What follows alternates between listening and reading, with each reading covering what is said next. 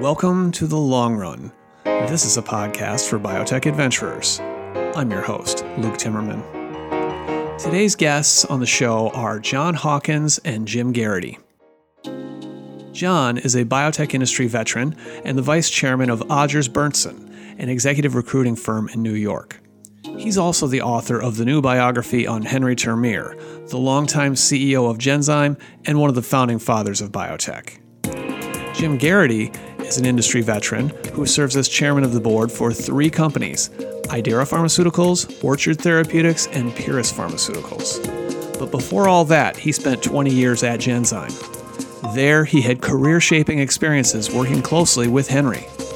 Geraghty lived through many of the up and downs chronicled in Hawkins' new book. After Termeer died suddenly and unexpectedly in 2017, Geraghty was among the Genzyme alumni who wanted to see Henri's life preserved for posterity in book form. Geraghty was among those who encouraged Hawkins to take up the challenge to write up this extraordinary and complicated life story. The book is titled Conscience and Courage. I've read it.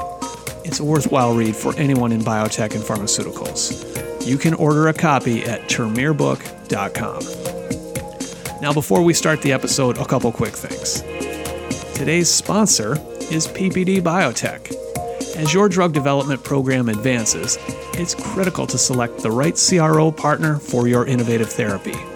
With a full set of development services and global reach, PPD Biotech offers teams that are dedicated to biotech and small to mid-sized pharma. PPD Biotech knows that every milestone, every project update, every change in direction is important. Committed to close alignment and the right cultural fit, PPD Biotech works as an extension of your team every step of the way to find innovative solutions that get your treatments to the clinic faster. To learn more about PPD Biotech, visit www.ppdbiotech.com. And are you a marquee service provider to the industry, eager to get your name out in front of the biotech leaders who listen to this show? Ask my new business representative, Stephanie Barnes, about sponsorship opportunities. You can check out her bio and contact information on timmermanreport.com. Just go to the contact section and look her up, Stephanie Barnes. The other thing you can do to invest in quality journalism is to purchase a subscription to Timmerman Report. It's $149 a year for an individual subscriber. Companies and universities with multiple readers can purchase a group sharing license.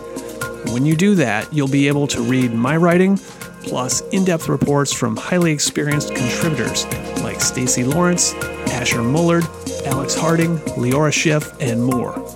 Go to timmermanreport.com/subscribe to get yours today. Now, please join me and John Hawkins and Jim Geraghty on The Long Run.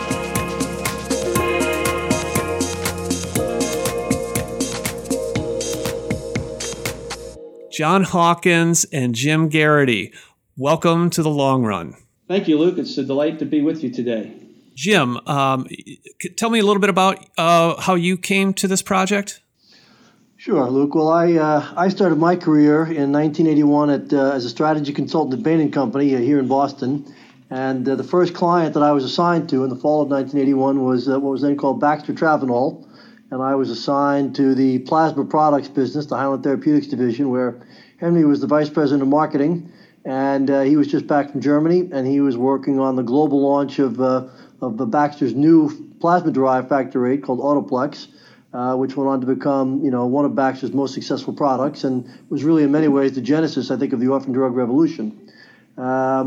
I talked with Henri about Genzyme at the time. That's recounted in the book, but we'll skip that for the moment. And I went off and did some entrepreneurial things with Bain Capital for a few years. And then in 1992, Henri invited me to join him at Genzyme, and I spent the next 25 years there working with him in spinning out a company, business development, running Genzyme Europe, and ultimately stayed close to him and was involved on a couple of boards with him in the 7 or so years in the post-Sanofi period. Okay, so you've obviously worked with Henri at close range for a long time through some of those career-defining experiences, the things that made him a worthy subject of a biography. So how did this idea of a Henri Termeer biography get started? Well, I mean, I think in some ways Jim was an important part of the inspiration that I felt to write about Henri. Jim and I have known each other for, almost since 1992, thereabouts. So our friendship goes back 25 years or more. And we were talking over the course of the last 3 to 4 years about the next chapter in our lives. Jim had taken up some very important chairmanships of various biopharmaceutical companies and was investing through some of his involvements with Third Rock Ventures. And I, for my part, was heavily involved in some of the board recruiting and board consultancy work that pertained to his interests. So we found a mutual ground, and then the subject of Henri came up really intensely around the time of his death. I mean, I had met with Henri. I don't know whether I should go into it now or later, but I had met with Henri 5 months prior to his death at Henri's invitation at his pied-à-terre on the harbor in Boston. And Luke, we talked. It was a scheduled 1 hour meeting. Went for 2 hours, and we just talked about all kinds of things. There was no real agenda. I'd helped Henri with some of his mentees in terms of board assignments and the like, and he wanted to get to know me better, so he reached out and said, "Let's have coffee." And I mentioned this to Jim, of course, and then he died in May of 17, and we were at the memorial service at MIT together, and then I was musing as to what I might want to consider doing as I reached another stage of my career, and writing a book was one of the things that I had considered, and Jim was certainly one of those persons who strongly encouraged me to consider it, and I'll let him take it from there. Jim, no desire to write the book yourself? No, I mean, I had thought about it, Luke, to be honest. And I would say from, the other side of the story there is that, many of us, including Henri, had felt that what Henri would have called the Genzyme story, as opposed to his, biography, was a story that should be told, that had transformed the industry in a very fundamental way and had opened the door, as John writes about, of hope to, many patients who the pharmaceutical industry had abandoned, and that was a story worth telling. And so with, a few people, Genzyme's head of corporate communications and a few other senior people, and Belinda Termeer, of course, we talked with a few people who'd expressed an interest, and quite honestly, none of them seemed to have the right feel for the values and the mission. And of course, I'd known John for a long time, and I knew that John understood leadership and understood the importance of values and building, great organizations. And when he mentioned that he was interested in writing a book, I thought he'd be the perfect fit. And John's done a phenomenal job, and I'm incredibly grateful for it. I never could have done as good a job, Luke, to be honest. So you went about encouraging him to take this up as his subject. Strongly. I don't know if either of you guys heard about this in the course of your reporting, but I actually had a conversation personally with Henri in the fall of 2016 about this very idea of writing a biography of Henri. Now, of course, he was alive at the time, and it was proposed as a living biography. So that would be part of the deal, that he would sit for a whole bunch of interviews, and I would capture all kinds of oral history. I had just written a book about Lee Hood, and he was interested in this idea. He wanted to know, why would I want to write a book about Henri? And I said, basically, you're a guy who transformed the pharmaceutical industry. How many people can say that? That you basically pioneered the rare disease business model. There was no business for treating small groups of patients before, and then he showed the way, made it happen, and opened up a whole big sector of biotech. That's a consequential life. and so I made that case to him, and it just, for a variety of reasons, it didn't come together. And then, when the subject passes, early and surprisingly, that changes the whole nature of the project.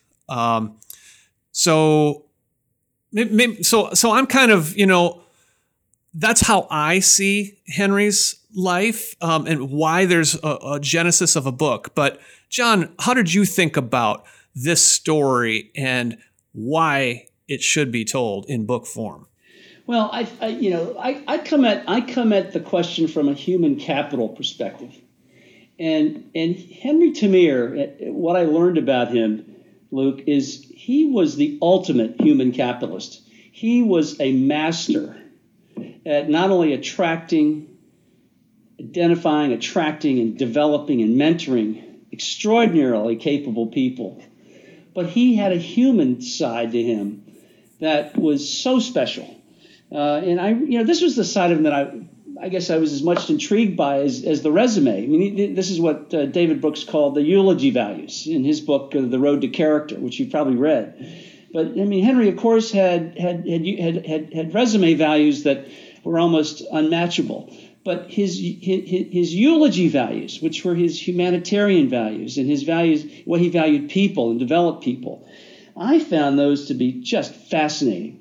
And the combination of the two is so unusual. I mean, it's not unusual to find someone that has deep eulogy values or someone that has deep resume values, but to find someone that has both, as Henry did, to me was just so striking. And my first glimpse into this was that meeting at his pied-à-terre in Boston, that December of 2016, when I was just walking out the door after this lengthy discussion, and he just kind of dropped in conversation. He was mentoring 46 active CEOs. That was the first glimpse. I didn't know Henry well. I don't want to portray that I did. But that was my first glimpse into what this man was about. Now, let's just stop there. The 46 biotech CEOs actively being mentored. Now, you're in the recruiting business. You interact with a lot of board members and C-level executives. That's unusual, isn't it? It's highly unusual. I mean, I can't tell you how many meetings I've had with CEOs. The word mentor never even came up in the conversation. And here was a man who was devoting enough time to actively develop and mentor and be interested in the lives of 46 people. That struck me as just exceptional. And that was just the beginning, Luke. That was simply one of the early sort of tips that this guy he had a different pulse than most every other executive I've ever met. And I can say that with all honesty. It's part of what drove me to write it. It's a big part of what drove me to write it. And then I went to his eulogy, went to his memorial service at MIT on May 20th, 2017, and the array of 6 beautiful eulogies, not the least of which was the one delivered by his daughter, Adriana, the last of the 6, about his reading The Giving Tree to her, Shel Silverstein's book, which you've probably read. But I have. I've read that to my daughter, actually. Well, and I was unfamiliar with it, but it just, the way she told the story, it was just so moving. I mean, there were about 600 people in the audience. There wasn't a dry eye in the audience. It was just an amazing moment.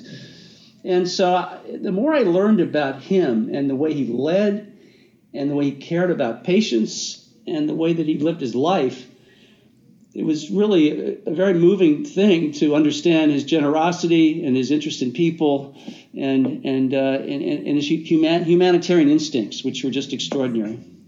Now, for anybody to write a book and for it to be any good, you've really got to commit.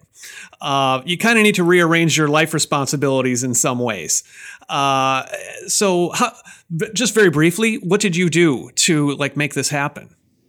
Well, the very first thing I did is I looked at Jim Geraghty about 2 weeks after the memorial service, and I said, Jim, should I really do this? Because I was at that point really, trying to.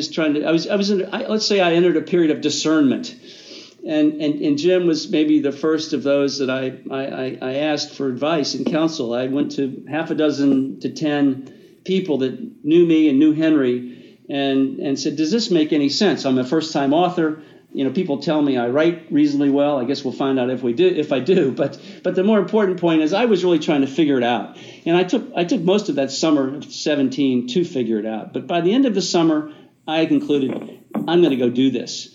And so I didn't actually commence interviewing until October of that year. So about 2 years ago, I commenced the interviewing process. My very first interview was with Robin Berman Ely, and Robin was the mother of Brian Berman, the first patient.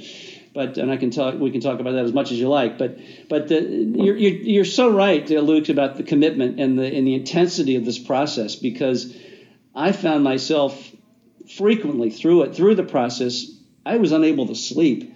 I was getting up at 4 o'clock in the morning and writing until 9:30 or 10 o'clock in the morning. And by noontime, I was exhausted. I mean, it was so, I can't tell you, I'm sure you found this with Lee Hood's book, but it's an extraordinarily intense process. It's immersive. You cannot allow distractions. You need to focus on this thing. Because someone's life, as someone as consequential and nuanced and complex and interesting as Henri Termeer, I mean, it requires your full attention. Well, and this was the other thing as a first timer that I realized about the process is frankly let's be honest, the burden that you carry because of the importance of your subject and wanting to do it justice and you've got to be 100% accurate. Everything you write about this person and about his life has got to be fact checked. It's got to be right.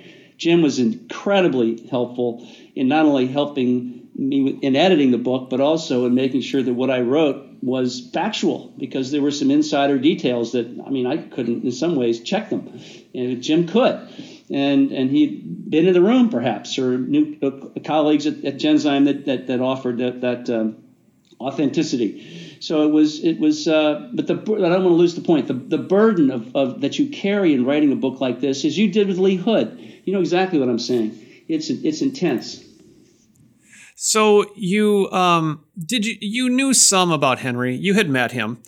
What were some of the surprising things you learned along the way during the course of your research? There were a few aha moments. I guess one of them was after about the first 20 interviews, it was sort of interesting to me that there were certain messages that seemed to come up again, and there was a repetition that began to develop over the course of the interviewing process. And as I said, I interviewed 130 people. I tried to be as thorough as I possibly could.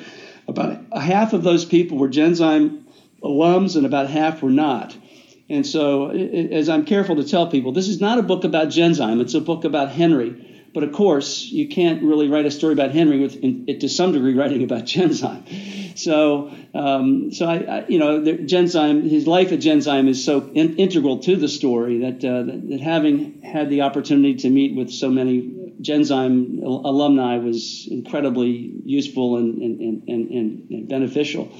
But I think I found, Luke, just the depth of the man's character, the height of his character. Really is how I should put it. I mean, he was a man of enormous character, who carried with him just core principles that pushed him through the good times and the bad.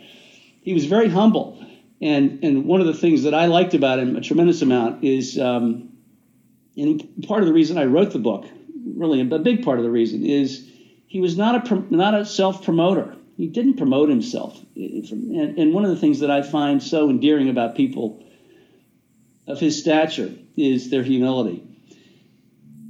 And Henri was an incredibly humble man. So I was attracted to that.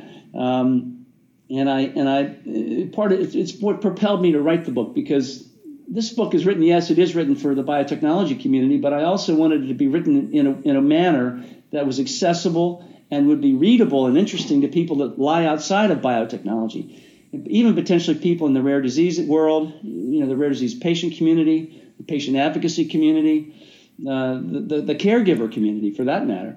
And so part of the purpose here was to really try to compose a story about a business leader who had a heart. Well, I want to come back to this later, the relationship between the pharmaceutical industry and the society at large, which was something Henri thought about a lot. And I know that he was, like many people, dismayed at how that had become tense and frayed as it is now. But let's come back to that. For those not that familiar, I mean, in a nutshell, Henri, he's born in the Netherlands. He's got an immigrant story. His dad ran a shoe store, was a business person.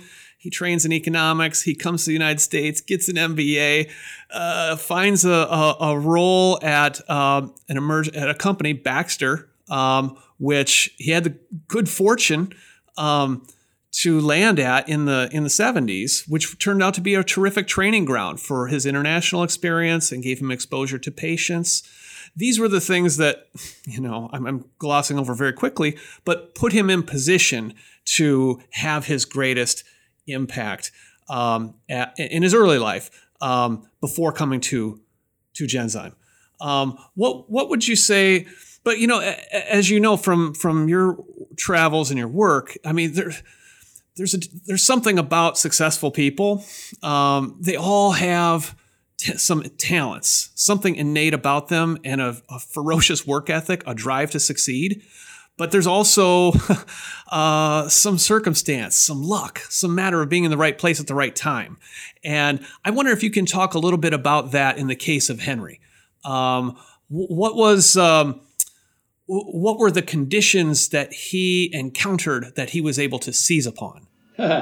Well, you've hit a terrific point. I mean, the third chapter of the book is entitled "A Great Convergence."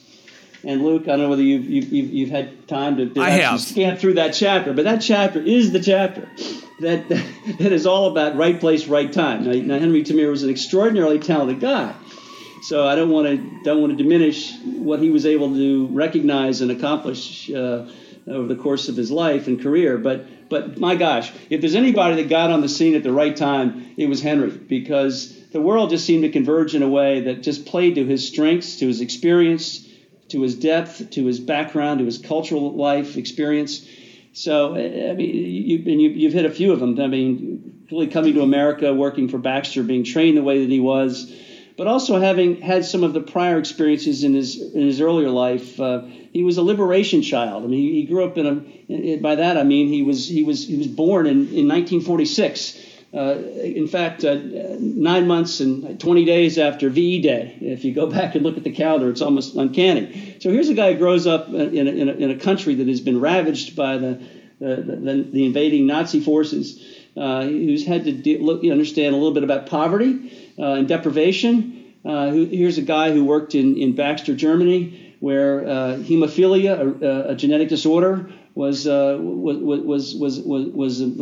disorder that was treated within the German system, and Baxter was an important advocate and player for patients in that system.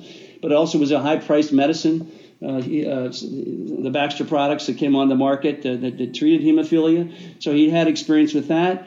You had the advent in the identification of ARC, age-related complex, come onto the scene in 1986. You had the Orphan Drug Act approved in 1983, the year he joined Genzyme. You had all of these externalities. And then you had, of course, I shouldn't skip over the fact that you had one of the most robust capital markets periods in history, 1982 to 1987, where you had this avalanche of biotech IPOs. Genentech had gone public in, I believe, the fall of 1980. Or 81 was it? And so Henri was exactly at the right place at the right time. And Genzyme as a company had sort of these kind of cats and dogs kind of portfolio of assets, and he was okay with that. I mean, he recognized that it afforded him the opportunity to forge a new strategy and to create an enterprise that maybe wasn't like every other biotechnology company. Okay, before we get to Genzyme, let's just talk briefly about Baxter. It seems to me like the important thing, there was a whole cohort of young Turks, you could call them, I guess, who got a lot of experience at Baxter and used that to go forth in the burgeoning biotech industry of the early 80s. Henri was one of them. What was it about that environment that was so nurturing for Henri and these Baxter boys? They were mostly boys, by the way, but and Monica Higgins was someone I also met with earlier in the process, who of course wrote the Baxter Boys and the story of Bill Graham and his mentorship at Baxter. But So Bill Graham was the key. I mean, Bill Graham was the chief executive officer of Baxter, and I think served in that role at the company for in excess of 25 years. And he took a personal interest in Henry, as did Bill Gantz, as did Gabe Schmergel, who also were at one point or another direct supervisors of Henry. And they were extraordinarily capable also in identifying this team of highly motivated, competitive young leaders who also but found a way to work together. So there was a great environment there, and it was one that moved people very rapidly. I mean, it wasn't uncommon. I mean, Henry was 29 when he became the Geschäftsführer of Baxter Deutschland GmbH in Munich, Germany. Think of that, 29 years old, just out of business school for 4 years. Here was a company culture that wasn't afraid to throw a talented young person in the deep end of the pool. And, he had to figure out, I'm sure, how to manage people with a lot more experience than he had. There's no question. I mean, I love the story when his first day on the job in Germany. The company, not as a result of his appointment, but he walked into a labor strike. The company workforce went on strike the day he started. So it took him about a month to turn it around, but he did. It was one of those things. Today's sponsor is PPD Biotech. As your drug development program advances, it's critical to select the right CRO partner for your innovative therapy. With a full set of development services and global reach, PPD Biotech offers teams that are dedicated to biotech and small to mid-sized pharma. PPD Biotech knows that every milestone, every project update, every change in direction is important. Committed to close alignment and the right cultural fit, PPD Biotech works as an extension of your team every step of the way to find innovative solutions that get your treatments to the clinic faster. To learn more about PPD Biotech, visit www.ppdbiotech.com. And another alternative to support quality independent journalism in biotech is to subscribe to Timmerman Report. You can get an individual subscription or a company license that comes with sharing rights. Go to timmermanreport.com and hit the green button that says subscribe. Okay, so he gets this really deep and high pressure and experience, and he comes out the other side with some attractive qualities. Like he begins to catch notice of people in this biotech world. How did he end up getting the job at Genzyme? I'm going to let Jim handle that. One other aspect of the Baxter culture that we didn't touch on too much there was, beyond the kind of investment in people and risk-taking, Baxter had a very unusual business model. It wasn't a pharmaceutical company. It had a diversified business model with a lot of very small business units. And it cultivated a culture of entrepreneurialism. So where most of the big pharma companies were, and in many ways still are, highly vertically centrally integrated, where you have, one general manager at the top, and then the entire senior management team is functional, and everybody who comes up in the company, really mostly all they get is exposure to one function most of their career. Baxter would give these young, recent business school graduates a general manager role. It attracted strategic entrepreneurs and leaders, and it would give them a business unit or product line. Might have $1 or $2 or $3 million in revenues in those years. But it took people who said, hey, I'd rather be the general manager of a $3 million business of my own than be the, assistant vice president, in some big pharma company. And people got to learn in developing those businesses. So when venture capitalists were looking for CEOs who were broadly integrated strategic thinkers, not a lot of people from pharma had that training, whereas Baxter, as John said, Monica Higgins tells that story in Career Imprints, had cultivated that, had attracted and then cultivated those qualities, and that's why so many Baxter alumni became CEOs of particularly the most successful of the first generation of biotech companies. And Henry was very aware of that legacy, and from the day he founded Genzyme, he was determined to build a company in that image of Bill Graham, decentralized general management with strategic entrepreneurial managers and a business that would attract a lot of mavericks who would really take opportunities and run with them. That's an important point because the alternative pathway in pharmaceuticals would have been, like you say, be an assistant VP, work your way up the ladder on some really big franchise, whatever it was at the time, whether it was cholesterol lowering or ACE inhibitors or something. Blockbusterology was the thing in those days. And that was just not how Baxter was organized. It was just not how Henri was brought up to think. Okay, so he gets the job at Genzyme. So in early 1983, just to pick up on Jim there, in early 1983, Henri, I think was at a point in his career. He'd been now at Baxter for I want to say for 3 years, and been at Baxter for 10 years, and was been in this assignment out in Highland Therapeutics in Glendale, California, and the number 2 there, working for Dave Castaldi.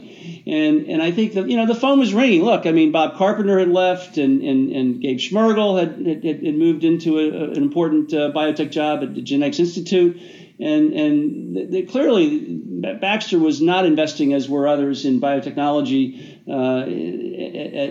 as clearly some of the other pharmaceutical businesses. So Henri decided, I think, somewhere in the late 82, 83 timeframe, that he was going to test the waters. He'd been getting calls and not testing the waters, but I think his first one, apparently, and I don't have this on his full authority, but Life Technologies actually approached him to. This was Fred Adler, who was a venture capitalist. I'm sure you know Adler from the old days. And Fred Adler approached Henri to become CEO of Life Technologies, and Henri came in second in that particular search assignment.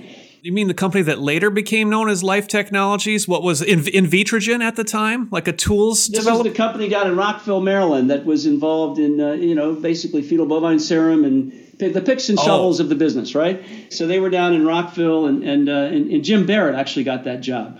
As you probably know Jim from NEA, but in any event, so Henri then gets the calls. Adler's having dinner with Ginger Moore. I think it was Ginger Moore in New York some weeks or months afterwards, and Fred says to Ginger, "You ought to really check out this guy Henri Termeer. He's really pretty special, and he might be interested in doing something else." So lo and behold, there was never a search conducted. It was simply Ginger picked up the phone. Ginger Moore at the time was a venture capitalist at, I believe, Oak Investment Partners.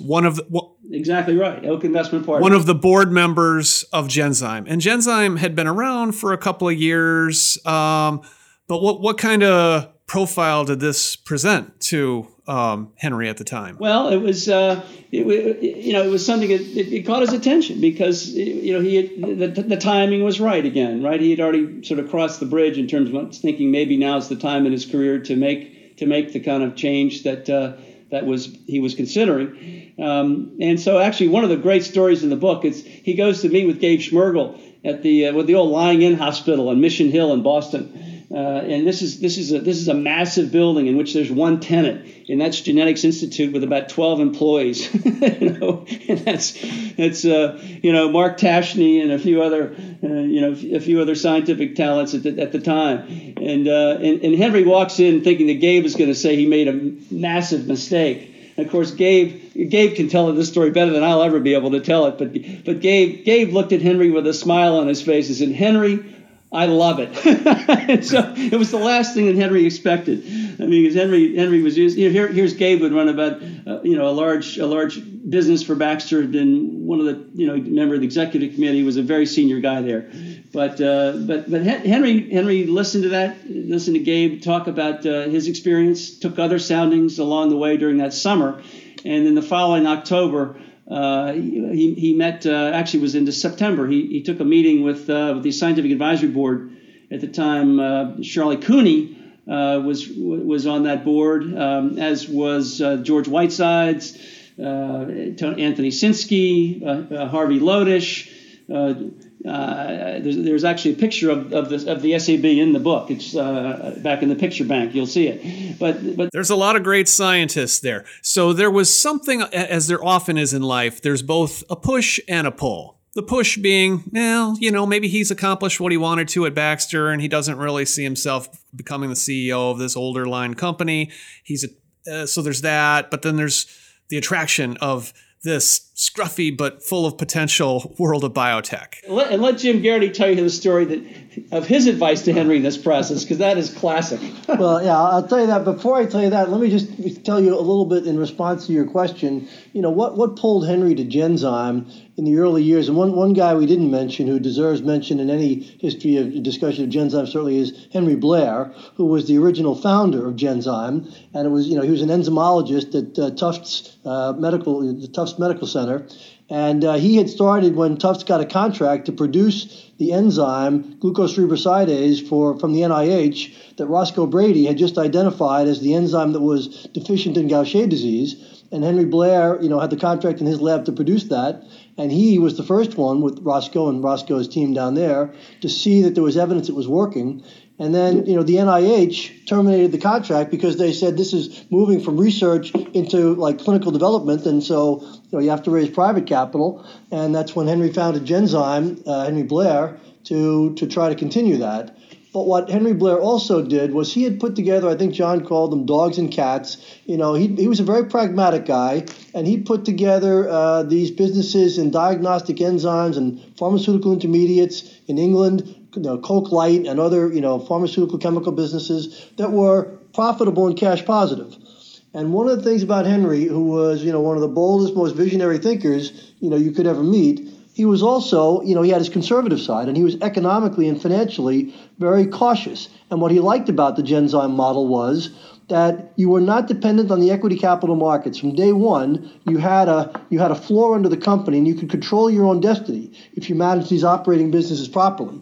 And then you had this upside, and this is the story John was alluding to. They had heard about this Gaucher disease that Roscoe was working on, but nobody believed you could build a company based on it. And that's, when Henry talked to me when he was at Baxter before he left for Genzyme, he gave me a business model, and we looked at it, and I read it independently, and I came back and I did the same. I did a calculation that there were about 1/10 as many Gaucher patients as there were hemophilia patients. And you had to charge about $25,000 a year for a drug for hemophilia to be, commercially successful, to become an important product for Baxter. So I said to him when he showed it to me, I said, Henry, I looked at the business plan, but this is never going to work.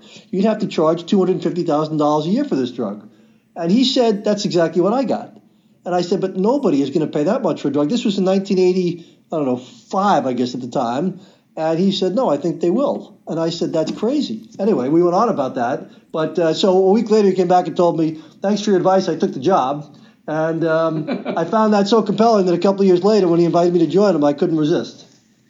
Now, John, remind me on the timing of the Orphan Drug Act of 1983, because this seems to be another one of those, the clouds are parting and making it possible now for Henry to imagine a world in which you could treat a small group of patients and build a business at the same time.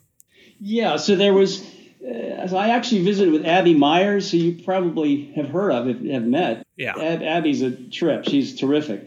And she was, the founder of Nord. And at the time, in the late 80, this is the 82, 83 time, actually 83 time frame, she was advocating President Reagan to pass the Orphan Drug Act. And so lo and behold, I believe it was January 1st, 1984, on that New Year's Day, Ronald Reagan signs into law the Orphan Drug Act. But there were several key amendments, and don't test me on which they were. Gosh, I can go back to my notes and find them. But there was one key amendment that was agreed to over the course of the ensuing year, that was put into place at the end of 1984. That was a critical amendment is it related to, as I recall, the threshold in determining the population that would qualify for orphan drug treatment. So that threshold became 200,000 patients in the United States. And so that was an important development in the act, in the way that it read, that occurred 1 year after its initial passage, that threw down the gauntlet for investors to begin to want to back innovations in this arena that historically they had decided to pass upon. So Was the number higher or lower before that? Or were they just vague on that point? I think the point was unstated, if I recall correctly. Okay. Well, under 200,000, I mean, there's a lot of diseases that fall in that category, actually, that we don't think of as really that rare. Yeah. But that's beside the point. But this did put incentives in place. So investors, a few visionary executives like a Henri Termeer could look at this and say, if we invest in the R&D in some of these rare diseases, we ought to be able to get a return with the things that are in that act, like market exclusivity, et cetera. Correct. Okay. Now, there's a number of junctures in this book where the whole thing could have gone off the rails. And I find that really interesting in hindsight, especially the point early on when the SAB says, you know what, this is just not worth pursuing, this Seradase for Gaucher's disease. And Henri defies his own SAB. He's not a scientist, but he says, no, I'm convinced. I've spoken with this patient. I believe this will work. Let's keep investing. Let's go for it.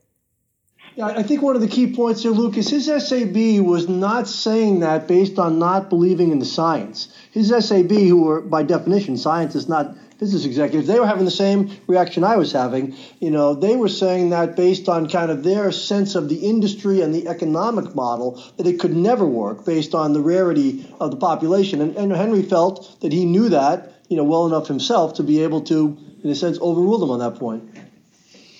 Yeah, I mean, I don't know whether the name Scott Furbish is a name that you remember, Luke, in this story, but Scott was a PhD biochemist who was critically involved in developing the generation of glucocerebrosidase that resulted in enhancing its activity in patients, and Scott Furbish called Henri's decision to countermand his board, quote, the gutsiest decision he'd ever seen. And this was a statement he made 25 years later.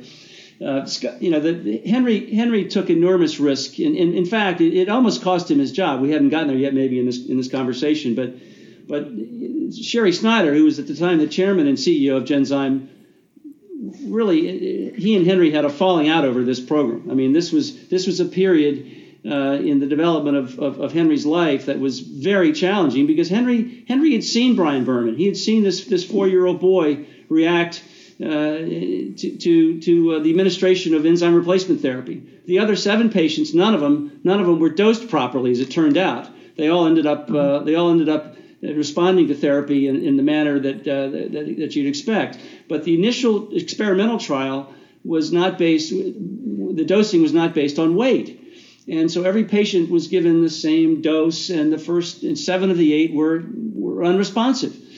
But Henri had seen Brian Berman and the first patient.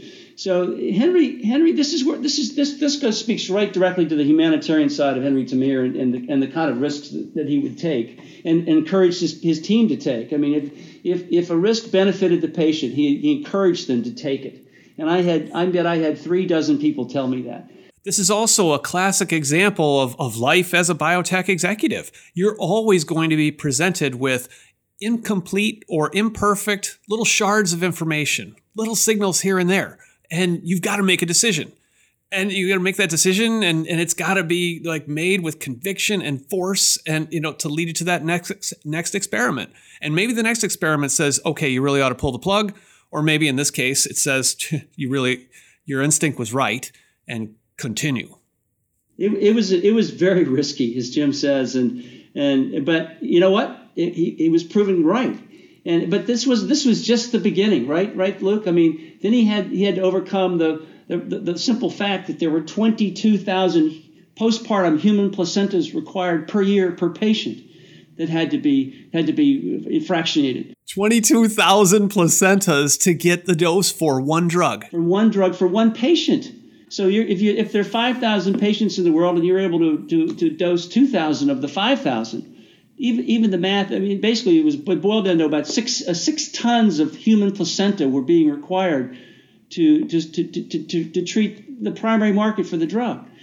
So this was part of Henri's genius in solving that manufacturing equation. That was also one of the major hesitations that the SAB had. And of course, that doesn't even speak to the reimbursement and access and pricing questions that came up in 1991 when the drug was approved. But this series of obstacles that Henri encountered and overcame is biotechnology. So let's fast forward. Now, he went through the company went through clinical development. They laid that dosing concern that people had to rest. Figured out how to manufacture enough anyway to get through the FDA in 1991, and then they set the price, and the price was just as calculated early on, $250,000 per patient per year.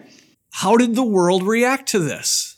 People were. I mean, I won't give you I won't give you the exact source of some of this because it's very sensitive. But I mean, some people were just appalled. I mean, they were upset. And Abby Myers, of course, was very happy to give me the full record on her personal experience in this particular development.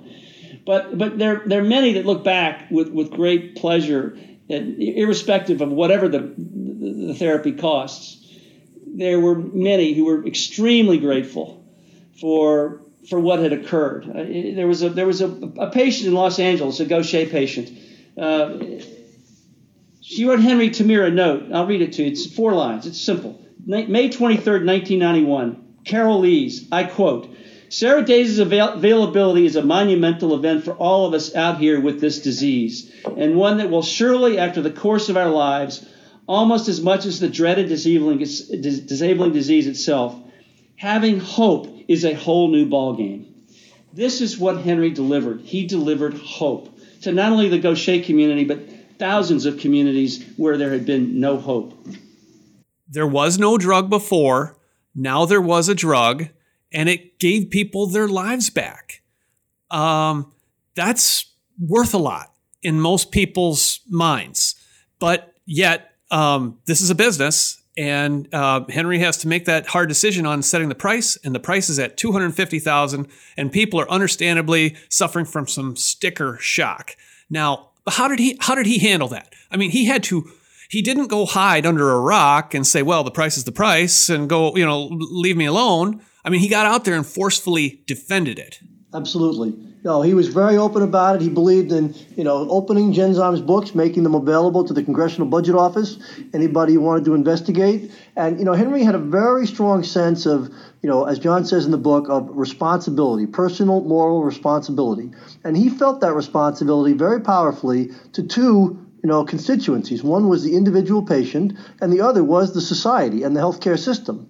And what he would always say when people would ask him about the drug, and they'd say, it only costs, so much to produce, he would say the question isn't just about Ceridase. The question is, do we as a society want to develop therapies? We want scientists and physicians and investors to develop therapies for all of these other orphan drugs. Because if we do, we have to know that drug development is very expensive. Many of those are going to fail. That's high-risk capital. And if we want to attract that investment, there has to be a return that is sufficient to do that. So the price is set not just to cover the cost of Ceridase. The price is set to allow a company like Genzyme or any other company to make the investments in R&D that ultimately led, of course, to Fabrazyme, Myozyme, and the whole family of orphan drugs that Genzyme ended up developing. Yeah, he made an argument that was it was rooted in empathy to the patients, but it was also, along the lines of what an economist would say. As a trained economist, I mean, this is the way it has to work if we're going to create innovative therapies. So basically, we as a society are going to have to decide, do we want to create these innovative therapies or not? That's exactly what he would always say. And then, of course, the rest is kind of history. Like Ceridase hits the market, it's successful. He quickly introduces the recombinant form Serazyme, so that negates a lot of the problem with manufacturing from the placentas. Right? It becomes a better line of business for the future. And all these other products come down the line: Fabrazyme, Myozyme, etc. Enzyme replacement therapies. So Genzyme becomes something of, one of the big success stories in the 90s for all of biotech. Now, crucially though, this doesn't end exactly the way Henri wanted. And you do have an extensive chapter on this, and I appreciate this. This is we're coming to the end where he oversees this viral contamination at the Alston facility. Where now I don't believe that was they were making Sarazyme there. I think it was it was Sarah. Okay, so Sarazyme, but also Fabrazyme. So this comes now. By this point, Henri is one of the leading men of biotech. Genzyme has 10,000 employees. It's got this diversified product lineup. It's worth billions and billions of dollars. And now he's confronted with a crisis of the manufacturing contamination at this facility. This was a career-defining moment. This was an important moment in his life. What did you learn about how he handled that, John? Oh wow! Well, this was probably the most deeply researched chapter in the book because, as you say, this was clearly one of the life-defining periods in his life. And it was there actually were several streams that ran through this period, which there was not only, and you well cited, the viral contamination of the plant, but alongside of it, and we'll get to it maybe in a minute, was the hostile takeover attempt, Carl Icahn and relational investors. And there was also the Sanofi overture. So there were, over the course of a 2-year period, which began in June of 2009 and ended in April of 2011, there was a period. The plant was essentially the catalyst that set this in motion. Yeah, though that was the thing that made the company vulnerable to the hostile takeover overture and to the Sanofi overture, or I mean the activist investor in the form of Ralph Whitworth. No question about it. And Henri, to his credit, look, he wasn't the kind of guy to shirk responsibility. He took responsibility for it. I mean, he recognized that they had been confronted. Jim and I spent a good bit of time, and others, and Sandra Poole, who was on the scene at the time, and David Meeker and others, discussing why there was never a backup site built for the Alston facility. And we spent quite a bit of time discussing it and trying to understand. Spent a lot trying to understand why he had missed that. It's not that he missed it. It just never got to the top of the pile. In retrospect, I mean, your reporting here in this part of the book, I respect. It sounds like it came up multiple years in a row on the capital budget. This question of how much inventory should we keep on hand and what kind of backup production facilities are necessary. And I think we've seen this movie a few times in biotech, where when a company comes up with a life-saving therapy, there comes a whole lot of responsibility with that. And one of them is to make darn sure that you can manufacture it to meet people's needs and demands in a steady way. And this is an instance when Genzyme dropped the ball. And that responsibility ultimately went on Henri's shoulders. And let's face it. I mean, I did a lot of deep interviewing on this topic. Deep. I probably interviewed 50 people about it. 50 of the 130, not exclusively on it, but it was a deep part of the research. And Henri's health, clearly was under pressure during this period. I mean, sleepless nights. I mean, he loved his patients, and to think that this had happened on his watch to these people was something that he bore, and he took it personally. And I think you're quite right. He let them down, and it hurt. It hurt him. No question. It did hurt him. It hurt him. It didn't hurt him just in terms of his stature and his and the standing of the company and the pressure that it put on the company, but it hurt him at a personal level. I mean, I think he was really, truly, I think he felt like he let a lot of people down, and he was just that kind of guy. He was a very moral person. This was an episode that I remember as a breaking news reporter seeing that press release. I believe it was June of 2009, and saying, "Holy mackerel, this sounds really bad. And the statement was, as company statements are, it's kind of soft pedaling, like, we'll get this thing fixed in another 30 days or so. But boy, I had a bad feeling, and a lot of people did. And that's kind of when, the sharks began to circle, as you alluded to there with the activist investor, for starters. How did this, and ultimately he had to let go. He had to accept that someone else was going to come in and take over this company that was his life's work. All the people there that he had brought to the table, all the people he had mentored, all the good work they had done for those patients, he was not really going to leave on his own terms or the way that he imagined. Right.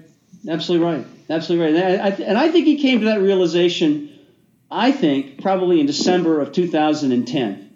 It was before Davos. It was before the J.P. Morgan meeting. It was a period of, it was a bit quieter. Things were a little better in the plant. They were still not hitting their projections in terms of production. The revenue numbers were still slightly below projections. They were improving, but maybe not at the pace that he had hoped. And I think he'd already had these conversations with Viehbacher. It's Chris Viehbacher, the chief executive officer of Sanofi, who had made a public cash tender offer in early November. And I think Henri rejected it, of course, but Chris wasn't going to go away. I think Henri could see that, and I think he had all the cards in his hand. He apparently during this period he was quite private. He did confide in a small number of his very closest associates, but it was a decision, I think, that he had all the cards. He was maybe the only executive in the company who did. And I think he came to a conclusion, I believe, sometime in that late fourth quarter that ultimately resulted in the Davos meeting on January the 24th or 5th of 2011, and the ultimate announcement on February 16th of 2011. Chris Viehbacher being this ambitious, younger executive at Sanofi, a big old line pharmaceutical company, vaccine businesses, et cetera, but not a big biotech set of capabilities. So he saw this as both the way into biotech and a whole lot of great people in that mega cluster of Kendall Square. I mean, it was obviously a very attractive prize. Exactly right. It was the location. The Boston location was very attractive, and one thing we didn't talk about, it was accretive to earnings. And I think that was the other criterion that they had established in the acquisitions screening that they'd done. So Genzyme had all of the criteria, and Chris, by the time the cash offer was announced, he was all in. Look, Peter Wirth, who I interviewed, one of Henri's closest associates at the company, made a very strong and very fine comment about Chris, and it's in the book. I mean, he said that Chris was tough but fair. Basically, was the way that Peter described it, and there's a little bit of a play out there in terms of the thinking that Henri went through to get to the conclusion that he drew, which was basically he couldn't take the risk of not accepting the Sanofi offer, because were he not to accept it, and there were no other offers at a comparably high price, it's quite conceivable that Sanofi could have come in at a later point in time and had bought the company at a discount. And so I think Henri was at a place where he had concluded he'd run out the string. His bankers had tested the waters with other prospective buyers. And I think he concluded that Chris was an honorable man that would run the business effectively, and that he was comfortable and would work with Chris to bring the two companies together. And David Meeker, of course, the designated successor to Henri, would carry the torch forward as the next chief executive of Sanofi, which he did in the second quarter of 2011 after the companies were combined.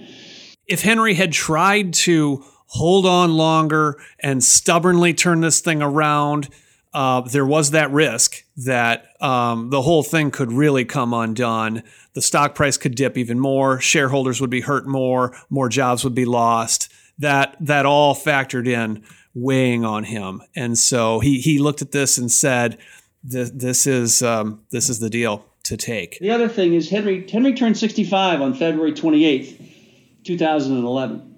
And I think, he hadn't decided to retire, but I think he was already beginning to think about taking a step back. Nobody has defined what that really means, but I think that was another factor at play here. Well, he had other interests. He was mentoring these people who were Genzyme alumni and running all kinds of companies. And surely that was interesting on a human level and intellectual as well. He's got a family, a daughter you alluded to. You want to spend time with them too. But he actually went through a dark period here. You talk about this in the book. What was that like for him? In the immediate aftermath of letting go of this thing that he had spent his life on? It was hard. I mean, I think it wasn't lengthy. The good news is I think he snapped out of it within 6 to 8 weeks of having really entered it. I think, it was clear. So the scene at the Algonquin Club here in Boston, where essentially the goodbye party was held. I think there were 52 Genzyme alumni and friends of the company in attendance, and it was sort of the goodbye party. And that that was the night that he drove back to Marblehead with Belinda in the car, and she saw a side of him that she'd never seen before, and so through her eyes she was able to share some of the poignant remembrances of that era, which were characterized by melancholy and sadness and a sense of loss.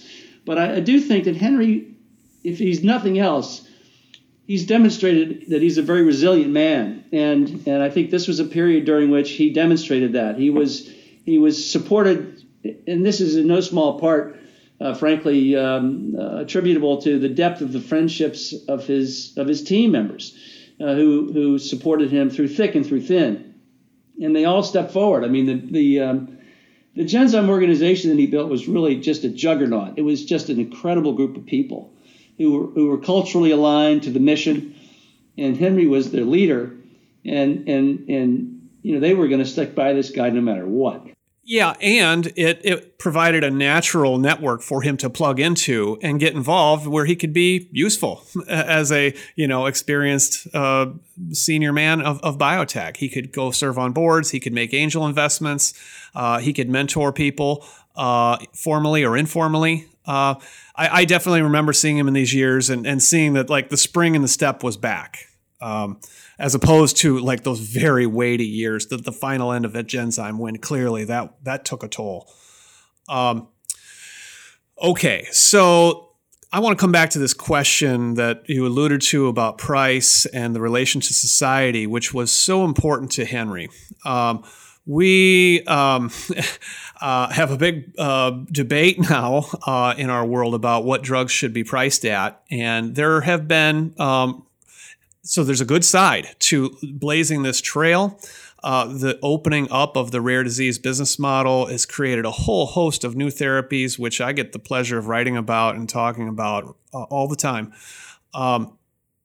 But they're coming at a price that's in many cases a lot higher even than $250,000, where Henry started this thing.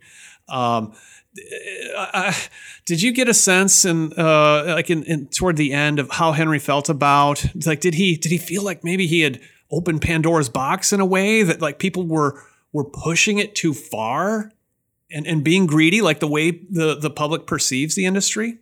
I wouldn't say that, Luke. I mean, I think from day one, there were always people who tried to kind of defraud the system, the Martin Shkreli's. There were always people who would behave unethically and try to cheat and game the system. But the majority of biotech companies developing orphan drugs don't do that. They try to be, very responsible, and they try to develop important drugs. And I think again, you said Henry was an economist, and I think the way he would look at this, I don't think he did feel it was a Pandora's box at all. To the contrary, you talked about how he changed the pharmaceutical industry, which is true. I like to think about how he changed the world. and patients and families around the world who have hope, and to societies that support them that are all moved, tremendously moved by the stories of these orphan children, young people being restored to health and a healthy life. And what he would always talk about that people lose sight of is, if you take a long view, there were many pharmaceutical blockbusters that got to revenues of $7, $8, $10, $12 billion, right? And they would go off patent.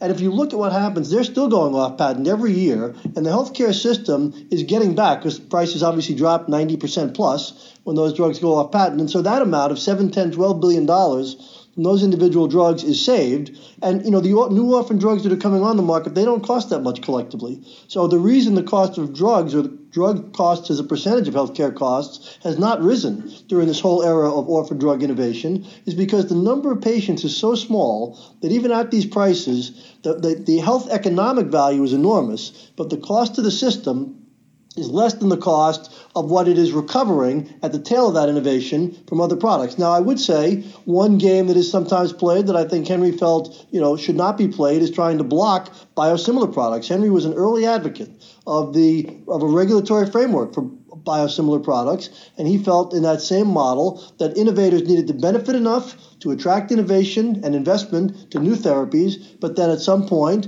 those prices needed to come down, and that revenue would only be sustained if there were innovative new products to replace them.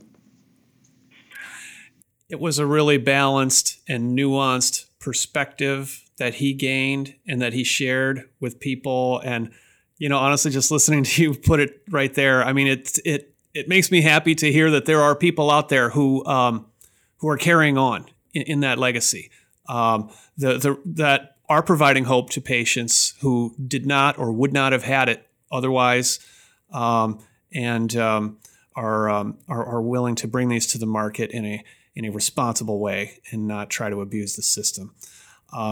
Thank you guys for spending this time talking about one of the most important people in the history of biotech. Thanks for being on The Long Run. Thanks, Luke. Thanks so much. Thank you, Luke. Good discussion.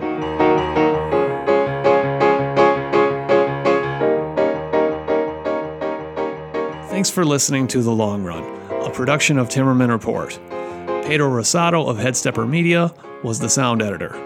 Music comes from D.A. Wallach. See you next episode.